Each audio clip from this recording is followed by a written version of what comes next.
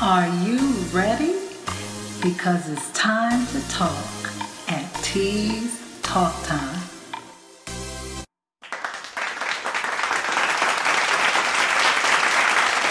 Hello, everyone, and welcome to another episode of T's Talk Time. Yes, I'm your host, Teresa Smith. Today's episode is titled An Interview with Sean Tyler Foley. Sean Tyler Foley is an accomplished film and stage performer and has been acting in film and television since he was 6 years old after his father passed away suddenly in a motor vehicle accident. He has appeared in productions including Freddy vs. Jason, Door to Door, Carrie, and the musical Ragtime. Tyler is passionate about helping others confidently take the stage and impact an audience with their stories. He is currently the managing director of Total Buy-In and author of the #1 best-selling book, The Power to Speak Naked. Tyler is a father, husband, son, and performer in that order. Some days he feels like he has dabbled in every industry on the planet, from oil and gas to aviation to film and television, but that diverse experience is what has made him so versatile. Regardless of the industry or the titles he has held, what they all had in common was promoting and encouraging people to be heard and understood.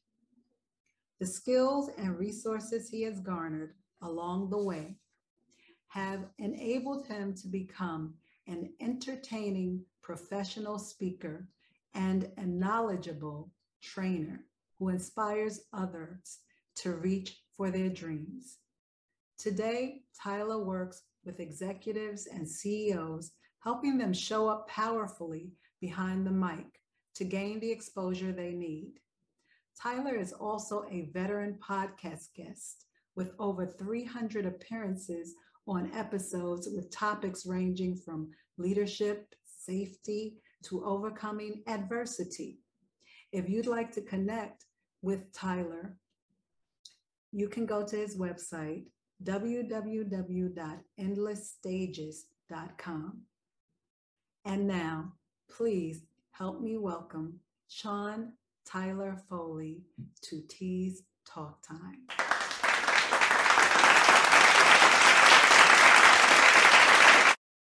Welcome, Tyler. And thank you for having me here, T.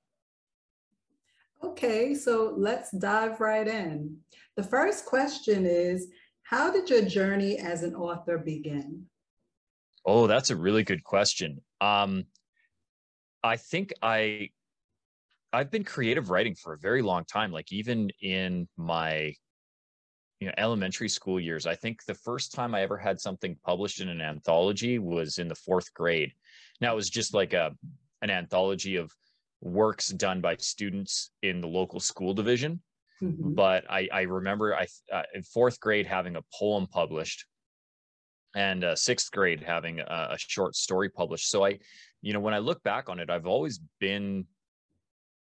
written regularly, and even improvisationally, especially going to a fine arts high school and doing musical theater and theater, I had a penchant for just creative writing, whether it was actually written down, whether it was scripts or whatever.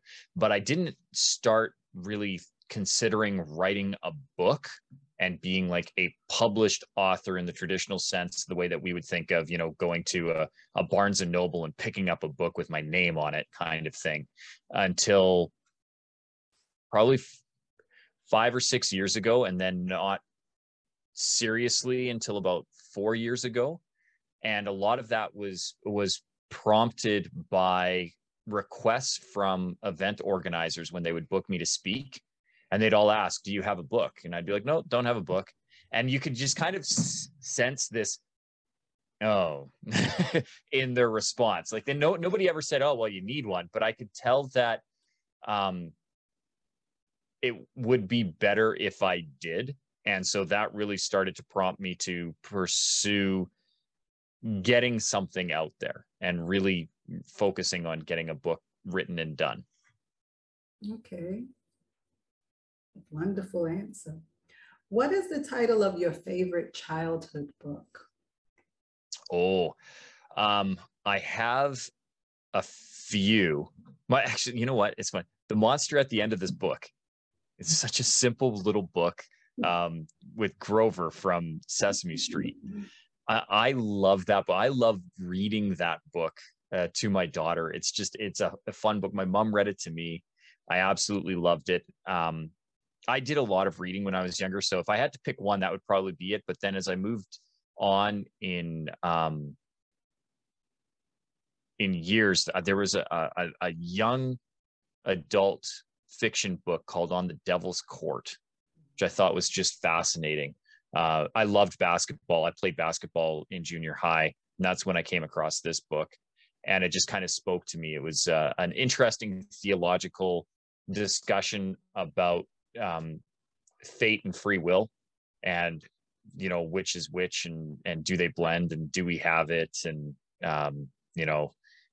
framed around Faust and a deal with the devil and basketball. So it spoke to me. I really like that one. And believe it or not, I actually read The Hobbit quite regularly as a child. So all Tolkien and all of those are, I really enjoyed all of those books. So sorry I couldn't give you one, but if I had to, if you're going to force me to one, the monster at the end of this book.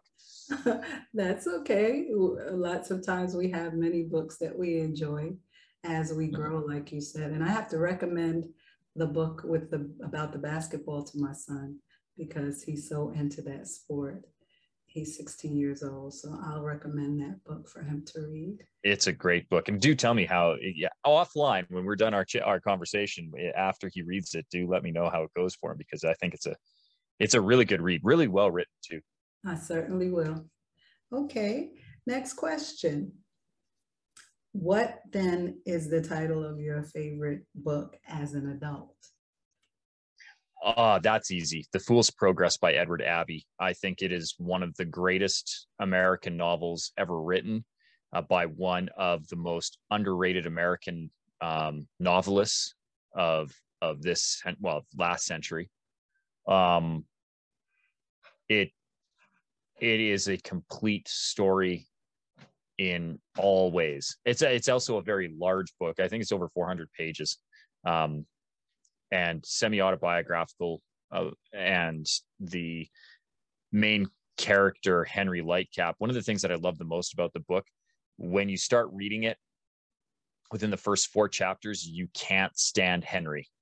Like, he is an anti-hero and you do not like him. And you're like, this man is intolerable, insufferable, and a horrible human being. And by the end of the book, you're in love with Henry and your heart weeps for him and his journey. And my hat off to Edward Abbey. Every time I read it, I read that book probably twice a year. Awesome. Okay. So what inspires you to write as a writer? What do you use as a catalyst, or what is your inspiration for writing? For me, partly because most of what I write is nonfiction, is everyday life. I'm inspired hourly by the things around me, the people I interact with, my wife, my daughter, my mom, my sister, people that I coach, people that I am coached by, people I work with, people I work around. I find inspiration in just about everywhere. And then when I do fictional writing, and again, I'm not really a novelist, but I still do poetry. And I often write song lyrics for my band, because I don't compose music, so I need to contribute some way. Oftentimes I'm drawing inspiration from what I see around me as well. So, it's the little things, I suppose, in life that, if it catches your attention, it probably will catch somebody else's attention. So I always pay attention to when something grabs my eye, or when something pulls my focus, and then that usually is where I'm starting to draw the inspiration from in the exploration of why did it do that. Okay. So how do you resolve issues that other authors face, such as writer's block? Have you ever experienced that as a writer? Oh yeah, every day. I have a couple of different methods. One of the things that I like to do is just walk away, right? Like I don't need to force myself to write, but the other thing is too, I do have a habit of writing. Um, I tend to block off time. For me, my most creative hours are in the evening. So I'll block off if I have a time for creativity, whether that has to be writing for my book, writing for my blog, writing ad copy, help ghostwriting for my clients for their signature speeches or their keynote presentations, putting together video copy and scripts, um, or even just for me, like having to learn songs or having to memorize lines. I tend to slot that in for the evening, usually about 9 and 11. I'm very disciplined about that, where this is creativity time. And if I do find that I'm stumbling on words, I walk away or I do something else. You know, I tend to give myself a lot of grace in that it just isn't coming to me. The other thing is, I'm not afraid to brainstorm with other people or throw up a question in social media related to whatever problem I'm having. What's the time where you experienced XYZ? And then I see what other people come back with, and often that's enough to get the spark flowing again. Good. It's good to take a break Mm-hmm. with whatever work you're doing. Sometimes it helps you to recharge your batteries and come back fresh on a topic. So you've Mm-hmm. already stated this, but maybe you can just restate it for our audience. What genres do you write in? Typically, I'm nonfiction. So I do nonfiction, and if a specific category would be nonfiction business. As a public speaker coach, that tends to be my focus, is helping people be better with stage presence, better communicators. So nonfiction business and communication strategies. But again, that's my main genre that I'm writing in. Mm-hmm. But I find that I'm writing every day. So again, I'm, scripts for YouTube videos and YouTube content. I'm writing my speeches and my presentations. I'm oftentimes writing poetry, going through the podcasts that I've done and transcribing out some of the more poignant quotes that I've come up with. So I tend to write fairly regularly, but the main category is the nonfiction and business and communication strategies. Yeah, and I would consider the book that we're going to discuss later, I would consider that to be a self-help book. I would put it in that category as well. Yeah, it definitely is, especially because a good chunk of the book deals with overcoming limiting beliefs, self-doubt. So I could see it being categorized under that as well. Yes. So why did you choose those specific genres to write in? And are you planning to explore writing in other genres other than poetry, other than nonfiction, other than like self-help? Do you see yourself in the future writing in a whole different genre? I don't know specifically me as a single author, but I definitely will. I'm workshopping a new musical right now, and I'm helping with the script, and so as a amateur dramaturg, putting together a play and being a playwright, and that's really fun and exciting. So yes, I'm exploring that, and yeah, I have considered, especially with my daughter at the age that she is now, getting into fiction children's literature, like, writing some children's books, or at the very least helping her write some books. Like, she has some creative stories. I'd love to just write them down. And I've got a very large network of people who can help with the publishing and the illustrations.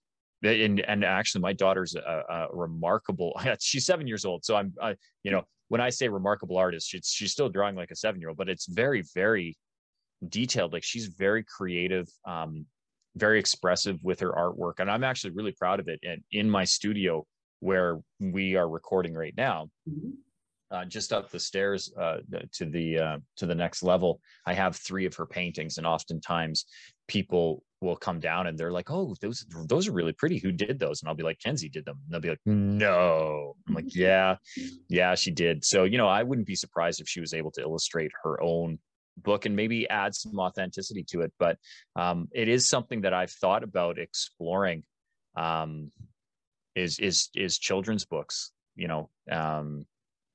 and if anything, giving Kenzie a voice to be a published author herself, so that she could publish her own work, because her stories are fantastic as well. That's a beautiful idea.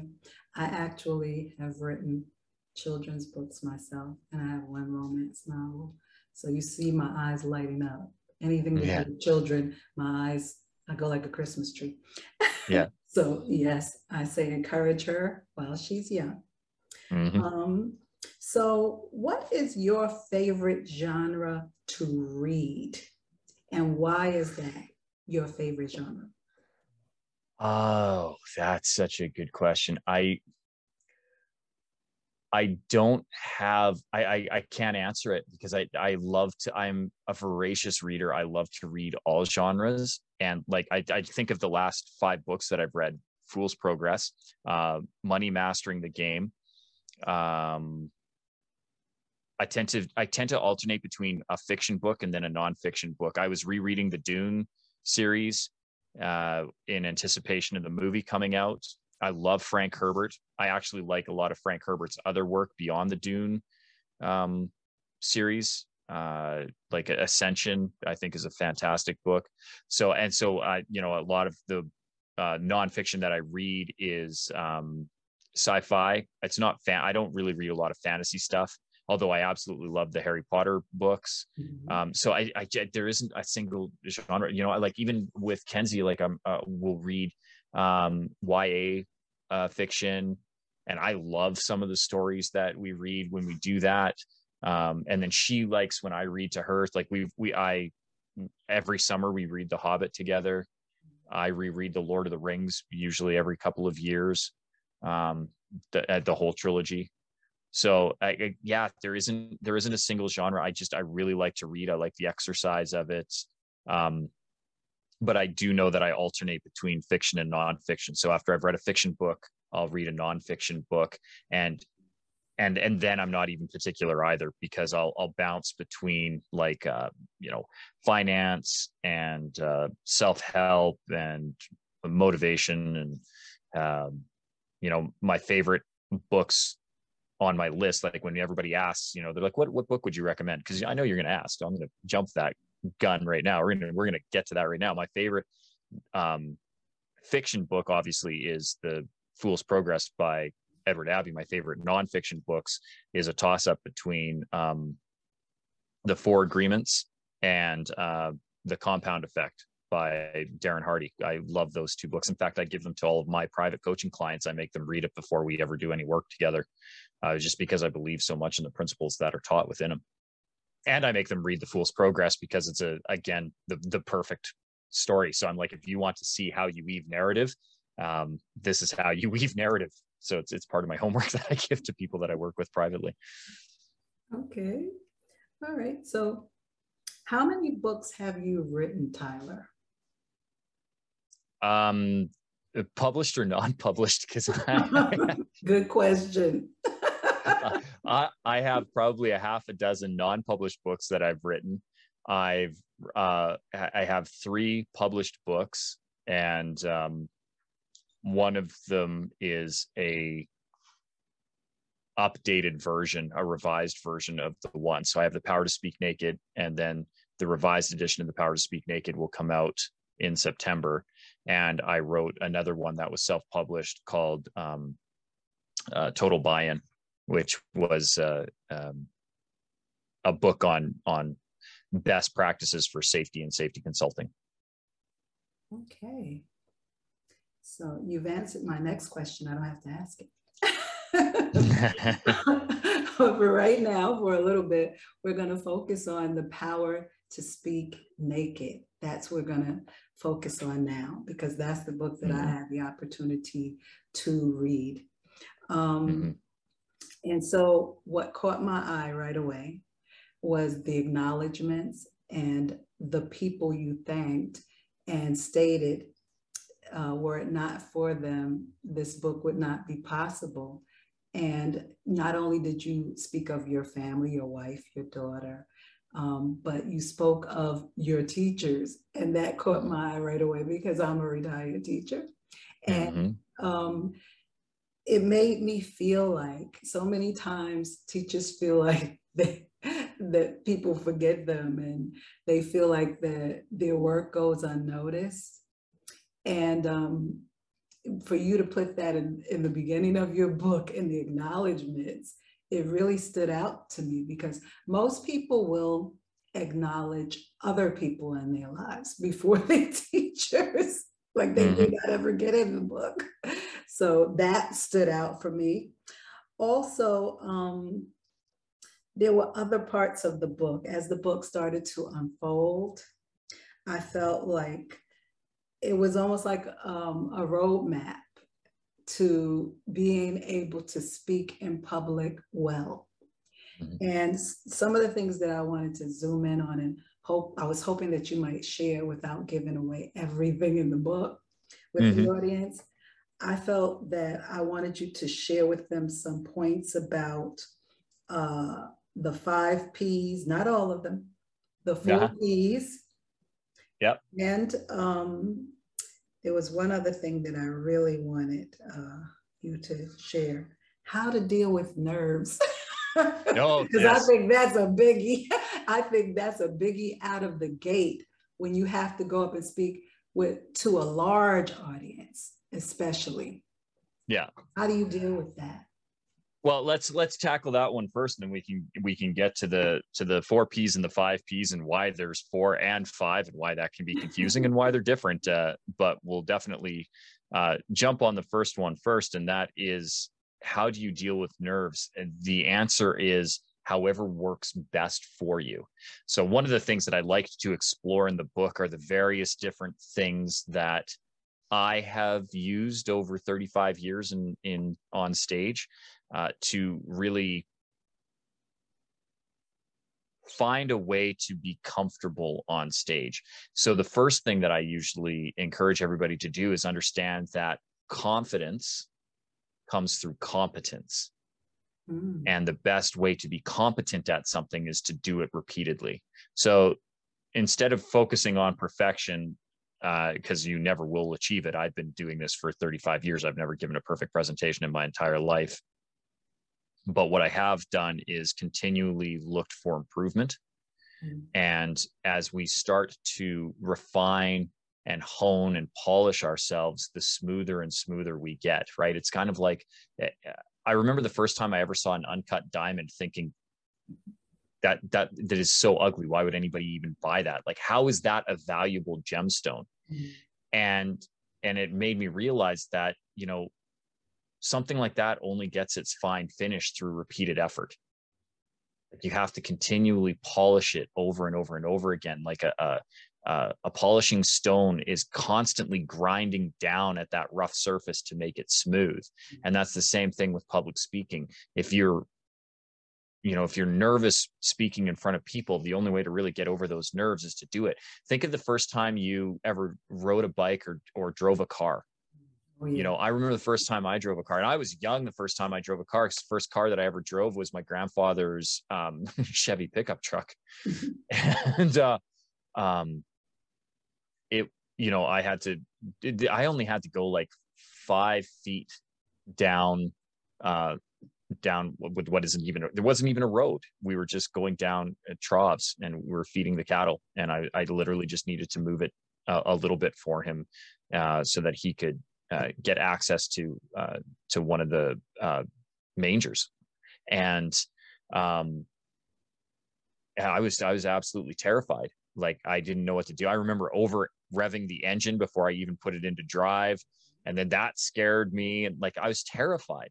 And now if you asked me to go and move the truck 5 feet, I wouldn't even blink. It wouldn't even be an issue, right? You just go in and you move the car 5 feet. Sure. Why do I would be more concerned with why do I have to move it than the fact that I needed to move it. You know what I mean? And it's through repeated effort that you're going to find comfort within anything. But I recognize that before you can get to that point, you need to overcome those initial fears. A lot of what we talk about in the book are the breathing exercises. Breath has an incredible ability to calm us, to focus us, and to center us. And one of the tools that I highly recommend, and it's a free app. I don't even get anything for the plug. I wish I had some kind of an affiliate code for them because I drop it all the time. Whether you're on Apple or on an Android device, if you search Prana Breath, Okay. it's a fantastic app, and they have various breathing cycles that you can do to either calm or focus, or one of the ones that I really like to do is a power breath. And all of those things, when you use them in conjunction, have this ability to first calm you down, to focus your mind, focus your energy, and then energize you so that you feel confident going out. And a lot of the things that I talk about in the book too are pre-talk routines. I think that, like any elite athlete, they're going to be visualizing a successful outcome, and then further to that, they get into habits, right? They become very ritualistic in the way that they do things. And so anytime I go on stage, prior to me going on stage, I'm doing the same things over and over and over again to get my mind and my body triggered to know that now is go time and this is the time to do it. So that would be how I would, the first initial bits of advice on getting over that stage fright, and getting over and really trying to calm those nerves. The other thing is too, by the way, drink water. Find you're nervous, as weird as it sounds, drink water. A lot of times we're dehydrated and we're not actually feeling nerves. We're feeling our body's craving of liquid. So if you find that you're, and it will slow, just the simple act of swallowing will slow your heartbeat. So that that would be my recommendations. Okay. I'll take that. Yeah. So back to the P's. Yeah. The 5 P's and the 4, they're 2 different things. Like they are altogether. Yeah. You don't have to share all of them because again, we want people to pick up the book and find out how many there are and what they are. But maybe share one of the 5 P's and maybe share one of the 4 P's with our audience. Sure. So the 5 P's, I'll share them all, but I'll let everybody read to discover what they are. The 5 P's are plan, prepare, practice, present, and participate. And I'll focus on the last one, participate, because it's usually the one that most people don't do. And it's the simplest trick to not having to feel uncomfortable speaking. And that is have other people speak for you. So when I'm asking people to, or when anytime I'm doing a presentation, I'm engaging my audience in that presentation, because it's boring if I just do it on my own. And so one of the quickest ways to make sure that your audience is both enjoying themselves is to have them participate in the talk with you. And so it's often, like I said, it's an overlooked trick so many times, but it is such an easy way to take the focus off of you, because that's usually why people get nervous and have stage fright, right? We're not actually afraid of public speaking. True. When people say that I'm afraid of public speaking, I'm like, really? When was the last time you were in a restaurant? And they kind of look at me. I'm like, because if you ordered food, not only were you able to speak in public, but if you didn't know your wait staff, you spoke to a complete stranger. And if you got the food that you wanted, you were able to ask for what you want. So this notion that we're afraid to speak in public, or we're afraid to speak to strangers, or we're afraid to ask for what we want is completely null and void if you've ever been to a restaurant and gotten food delivered to your table. Mm-hmm. The reality is we're afraid of public judgment. And a lot of that comes with when the focus and the attention is directed to us. We start to worry about how we're being perceived. And so if you focus on that, participate in your discussion, have your audience participate with it, ask them questions, elicit their responses, listen to their experiences, have them be an active participant in your presentation. It takes the focus off of you. It puts the focus where it should be, which is your audience, and making sure you serve them. And then you don't have to be a speaker or presenter. You become a facilitator. And that's when there's real true power for transformation within the room, is when you can facilitate a discussion that illuminates an idea or a thought that you have through the discourse with other people and their experiences, and being able to tie it together. So yeah, the 5 P's: plan, prepare, practice, present, and participate are the what they are. And I think participate being the most important. Okay. So what about with the 4 P's? You want to share one of those? Yeah, so the 4 P's are very closely related to the 5 P's. And a lot of it comes into the planning and preparation part of it. And I won't go into what the 4 P's are, but what I will say is most people plan and prepare wrong. Where the majority of novice and even some professional speakers make the biggest mistakes is feeling that they need to memorize word for word a script. And 90% of their prep time is dedicated to rote memorization, which does nobody any good. Because the biggest disservice that it does is to you and your audience, because it locks you in to a single delivery form. So if I wanted to come down and visit you, right, you'd give me your address. Mm-hmm. And if I go, well, the only way that I can get to Miss Teresa is by private jet, right?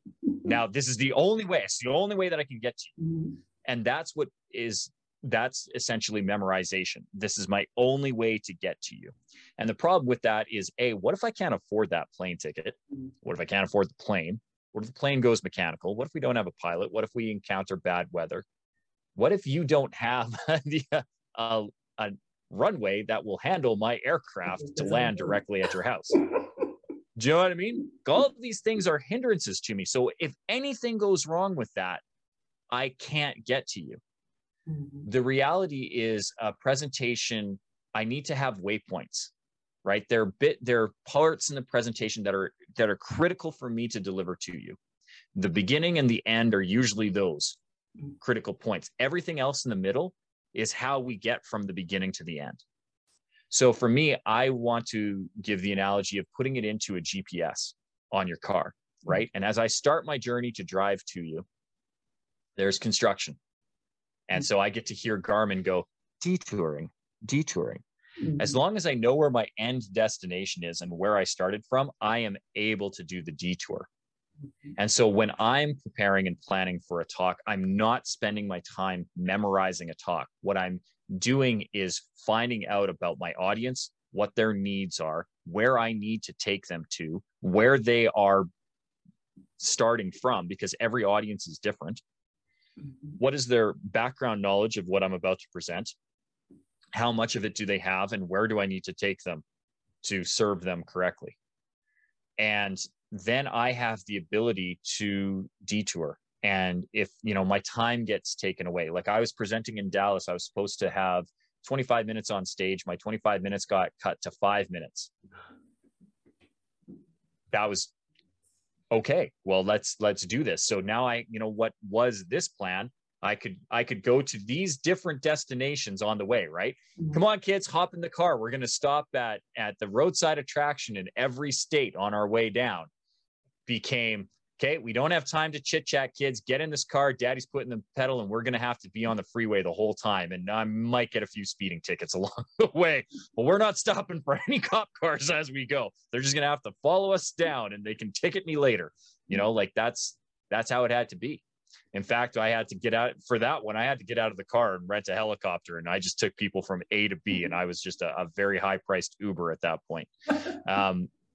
But that's really the most important thing is your prep work ahead of time shouldn't be memorizing a script. Your prep work ahead of time should be knowing your audience and what their needs are so that you can give the best presentation to them and constantly be delivering.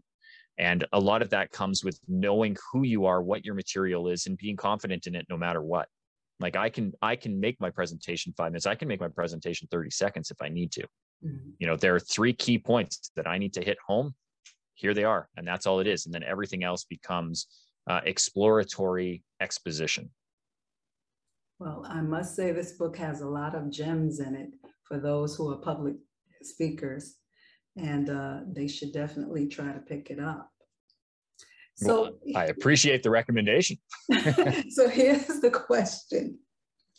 What have you done to promote your books? Because we're talking to, in my author series, I'm trying to speak to authors, new authors, up and coming authors. So what do you do to promote your books? Honestly, one of the greatest tools to promote my book that I discovered over the last year. It's funny because it started at the bottom of the promotion pyramid. You know, it was like, I will do this thing, but it's not really where I'm going to get my most traction.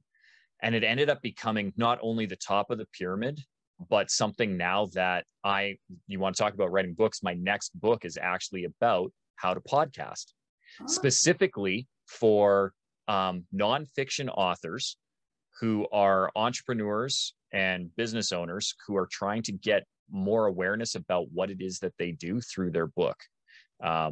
If this works for fiction authors, it works for, if you have a book of any kind, this works for you. But podcasts, what you and I are doing right now, has given me the most traction and the most ROI for my time and my money out of any of the other things. Like I had a funnel built for, you know, a free book promotion. I had a launch team. I had my publisher putting out paid ads in various trade publications for librarians and, you know, all of the trade folks that are purchasing and buying books, all of the bookstores. I did radio. I did television. What else did I do? I mean, I was promoting on my social media. I had social influencers promoting on their social media. None of that came close to the power of being on podcasts like yours. Like it amazes me how much something like Tease Talk Time does to promote authors and their books and the platform that you're providing us. And yours isn't the only show. You know, yours is probably the best show out there, but it isn't the only show. I've been on 300 podcasts in the last year. Wow. And in doing that, one of the things that I didn't even realize was an advantage of doing it until most recently, I had an audit of my website done by a web developer who is taking over the design of my website. And my website is bad. Like it was the first thing. He opened it up and he's like, well, the good news is it loads fast. I'm like, okay, that's good. And he's like, but all the rest of this is confusing. People don't know what they're doing. There's no clear call to action. Like he was ripping the visual aspects of my website, and rightly so. It's not a good website right now. And that's, by the way, not my web designer's fault. So, you know, if she's listening, no, it's my fault because I keep giving her bad direction. And she keeps going, okay, well, if that's what you want. And I'm like, yeah, that's what I want. So I was having this audit done. And then he looked at what my SEO ranking was. And it was through the roof. He goes, how do you have that kind of authority within your space? I said, I don't even know what you're talking about. And he started digging in. He's like, you're backlinked. Your website is backlinked on over 300 websites. And the majority of that is coming from Apple and Google. What have you done?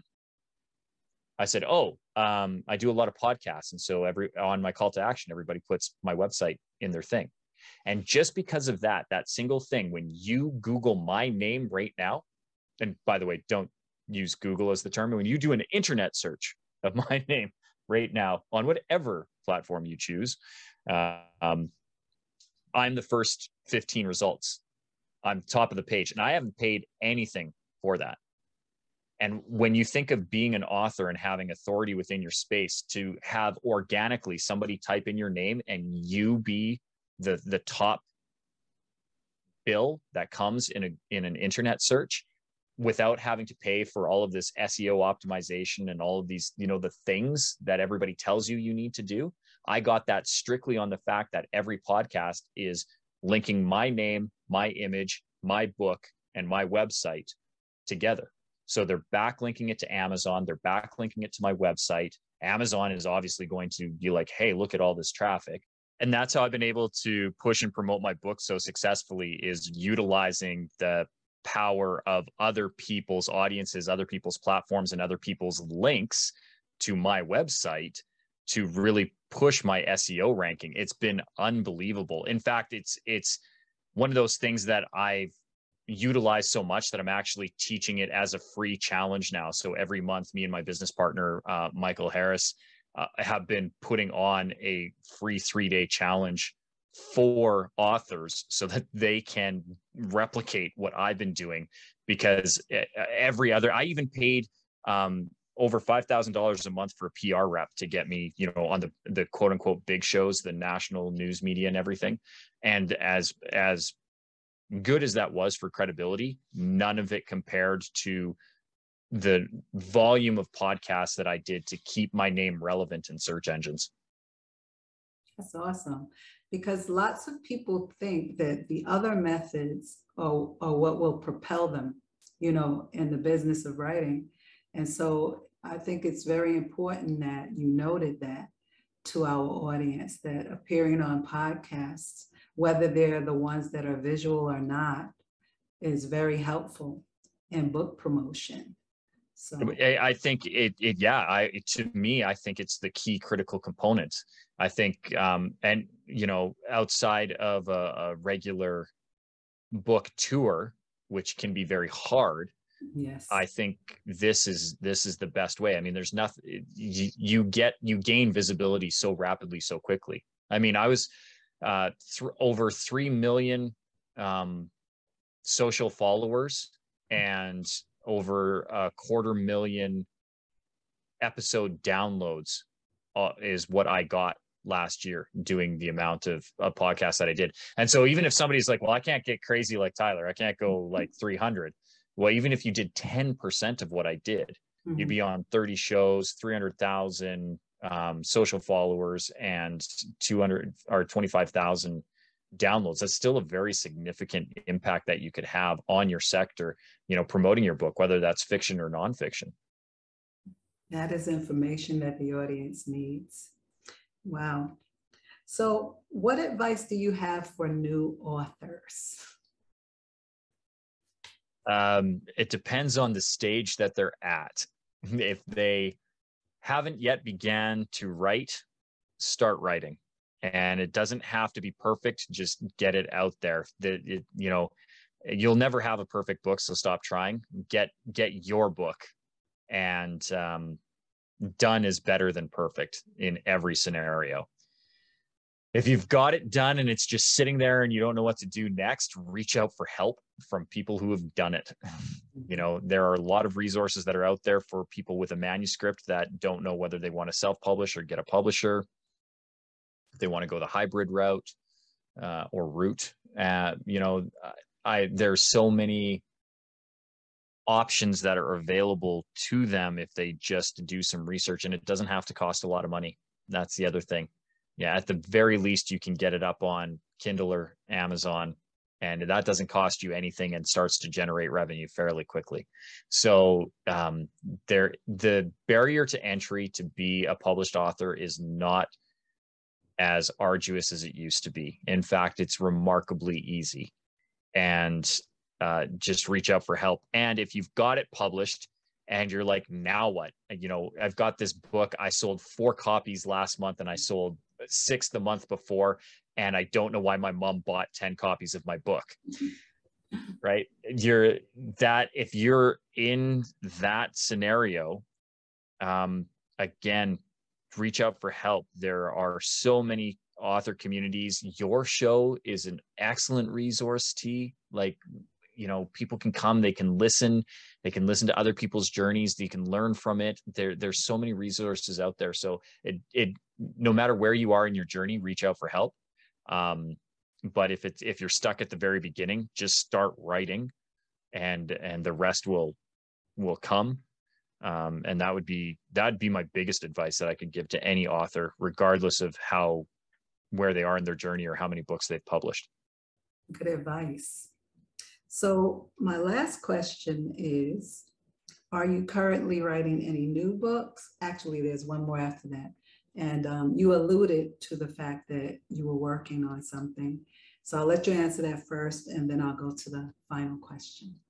Yeah. So again, and this Jeopardy for some reason.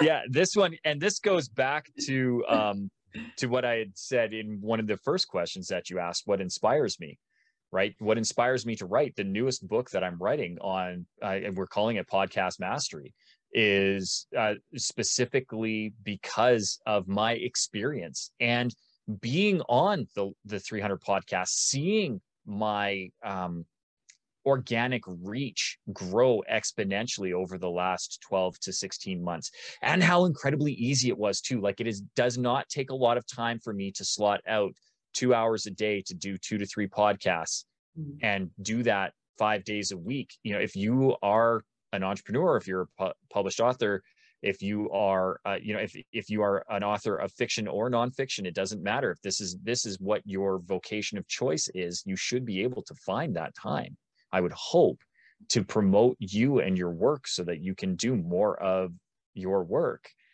And like I said, 2 hours a day, you do that. I did the first time we did the challenge, we called it the 100 by 100. So we did 100 podcasts in 100 days. And people were like, you can't do that. I'm like, actually you can. 2 podcasts a day, 5 days a week is 10 podcasts a week. You do that for 10 weeks, which is just, that's 2.5 months. It's not even 3 months of work. It's not even an entire quarter. And then if you can coordinate that with all of your, with your hosts that are on the show, because most of these are pre-recorded, and you say, if you could please launch this on this day, or stagger it out. So like I'm constantly having an episode being released. I usually have an episode a day, or at least 2 to 3 a week that are coming out because of how I've recorded. And some of these ones I've recorded 3 or 4 months ago, but they're coming out now. And so that's constantly keeping my website fresh and relevant on search rankings, which is keeping me at the top of those searches, which is making my material the most relevant possible. And on top of it, I'm getting great content on top of it. So if you have writer's block, go on a podcast, talk to a host. They'll unlock it right quick, because they're going to ask you some amazing questions. It'll get your creative juices flowing, and you can really hone your craft that way. So yeah, that's the book that's in the works that I'm in the process of writing. And then the revised edition of The Power to Speak Naked is coming out. Either I believe we're targeting September, and if it's not September, it'll be February of next year. One of those 2 publishing cycles. So we'll look for that. So the last question is, it's kind of like twofold. Where can my audience find your books and find out more about you? And in conjunction with that, you spoke on the fact that you do lots of things. You're not just an author. So you're an actor, okay? You're a musician of sorts, you're in a band. So here's your chance to promote everything that you do, not just the writing component. And you're a film star. I found that out after speaking to you. So you can promote anything and everything that you're doing. Well, the nice thing is, because I have done as many podcasts as I have, that's a real simple organic search. You just type in Tyler Foley, you'll see everything that I'm doing right now, because I am the 15 results, including my IMDb page, which discusses film work that I get to do. To your first question, how can people either get a hold of me or get the book? Fastest way to learn about me and what I'm doing and various things that I'm doing is to go to SeanTylerFoley.com, and Sean is spelled the proper Irish way, SeanTylerFoley.com. And that's going to be the quickest and fastest way to find me. You will, if you go there, and anybody who comes there from you, T, if they do me this favor first, they're listening on some device right now. If they hit pause right now and give you a 5-star review and let me know what it is about T's talk time that they're really enjoying, more specifically, let you know, so that you can bring on authors and other people within the publishing industry who can provide insight to these. And if you're, even some of your other shows, like what value is your audience getting from it? So be very specific with your 5-star review, but please, please, please give Teresa a 5-star review. If you're willing to do that for me, then if you come to SeanTylerFoley.com, right on the front page, we have a link to my Endless Stages Facebook group. If you come through that, I will give you a free PDF download of The Power to Speak Naked, so you can get the book for free. You can get access to my Drop the Mic training series, which again, I will make available to you for free. Typically, we charge a couple $100 for it, but I want to make sure that everybody gets access to it, at least the first 7 episodes of it. They're very easy to digest. They're only 5 minutes. They have very actionable tips and techniques for you to be able to get more comfortable public speaking. And in the Endless Stages Facebook group, I go live for 20 minutes every Tuesday at noon Pacific, 3 Eastern, to train people on how to be more effective public speakers. So that is my gift to them, but only if they give you a 5-star review. So that's a quick way to get my book, and that's a quick way to get my book for free. If you want to support the Mackenzie Foley Graduation Fund, and I'm always happy for people to do that because my daughter's school is very expensive, and you want to buy a physical copy of the book, I would strongly encourage everybody. It's available. My publisher, Morgan James, did a wonderful job of getting my book into stores, not only nationwide in the United States, nationwide in Canada, but internationally. You can go to any bookstore and pick up my book. If they don't have a copy physically on the shelf, they're able to order it in. And so my first suggestion would be to go to your local book retailer. It doesn't have to be one of the big box ones. Go to one of your local book retailers and ask them to pick up a copy. I'm sure they could use your support. If you enjoy the convenience of shopping from your home and want something delivered to you, but you would like the warm, fuzzy feeling of being able to order a book from your local book retailer as opposed to one of the big box guys or Jeff Bezos' site. And let's face it, Jeff just went to space in a phallic-shaped rocket. He doesn't need any more of your money. But your local book retailer probably does. Your mom and pop shop is probably struggling, particularly over the last 2 years. They could very potentially be on the brink of closing and shutting down. So any bit of money that we can support them with is good. And so if you like to do the online shopping, but you want to do good and support your local book retailer, I would advise everybody to go to bookshop.org. If you go to bookshop.org, it doesn't matter what book you're trying to pick up. If it's my book, if it's the revised edition of my book when it comes out in September, if it's, anything, one of T's books that she's published, you want to get a really good book out there.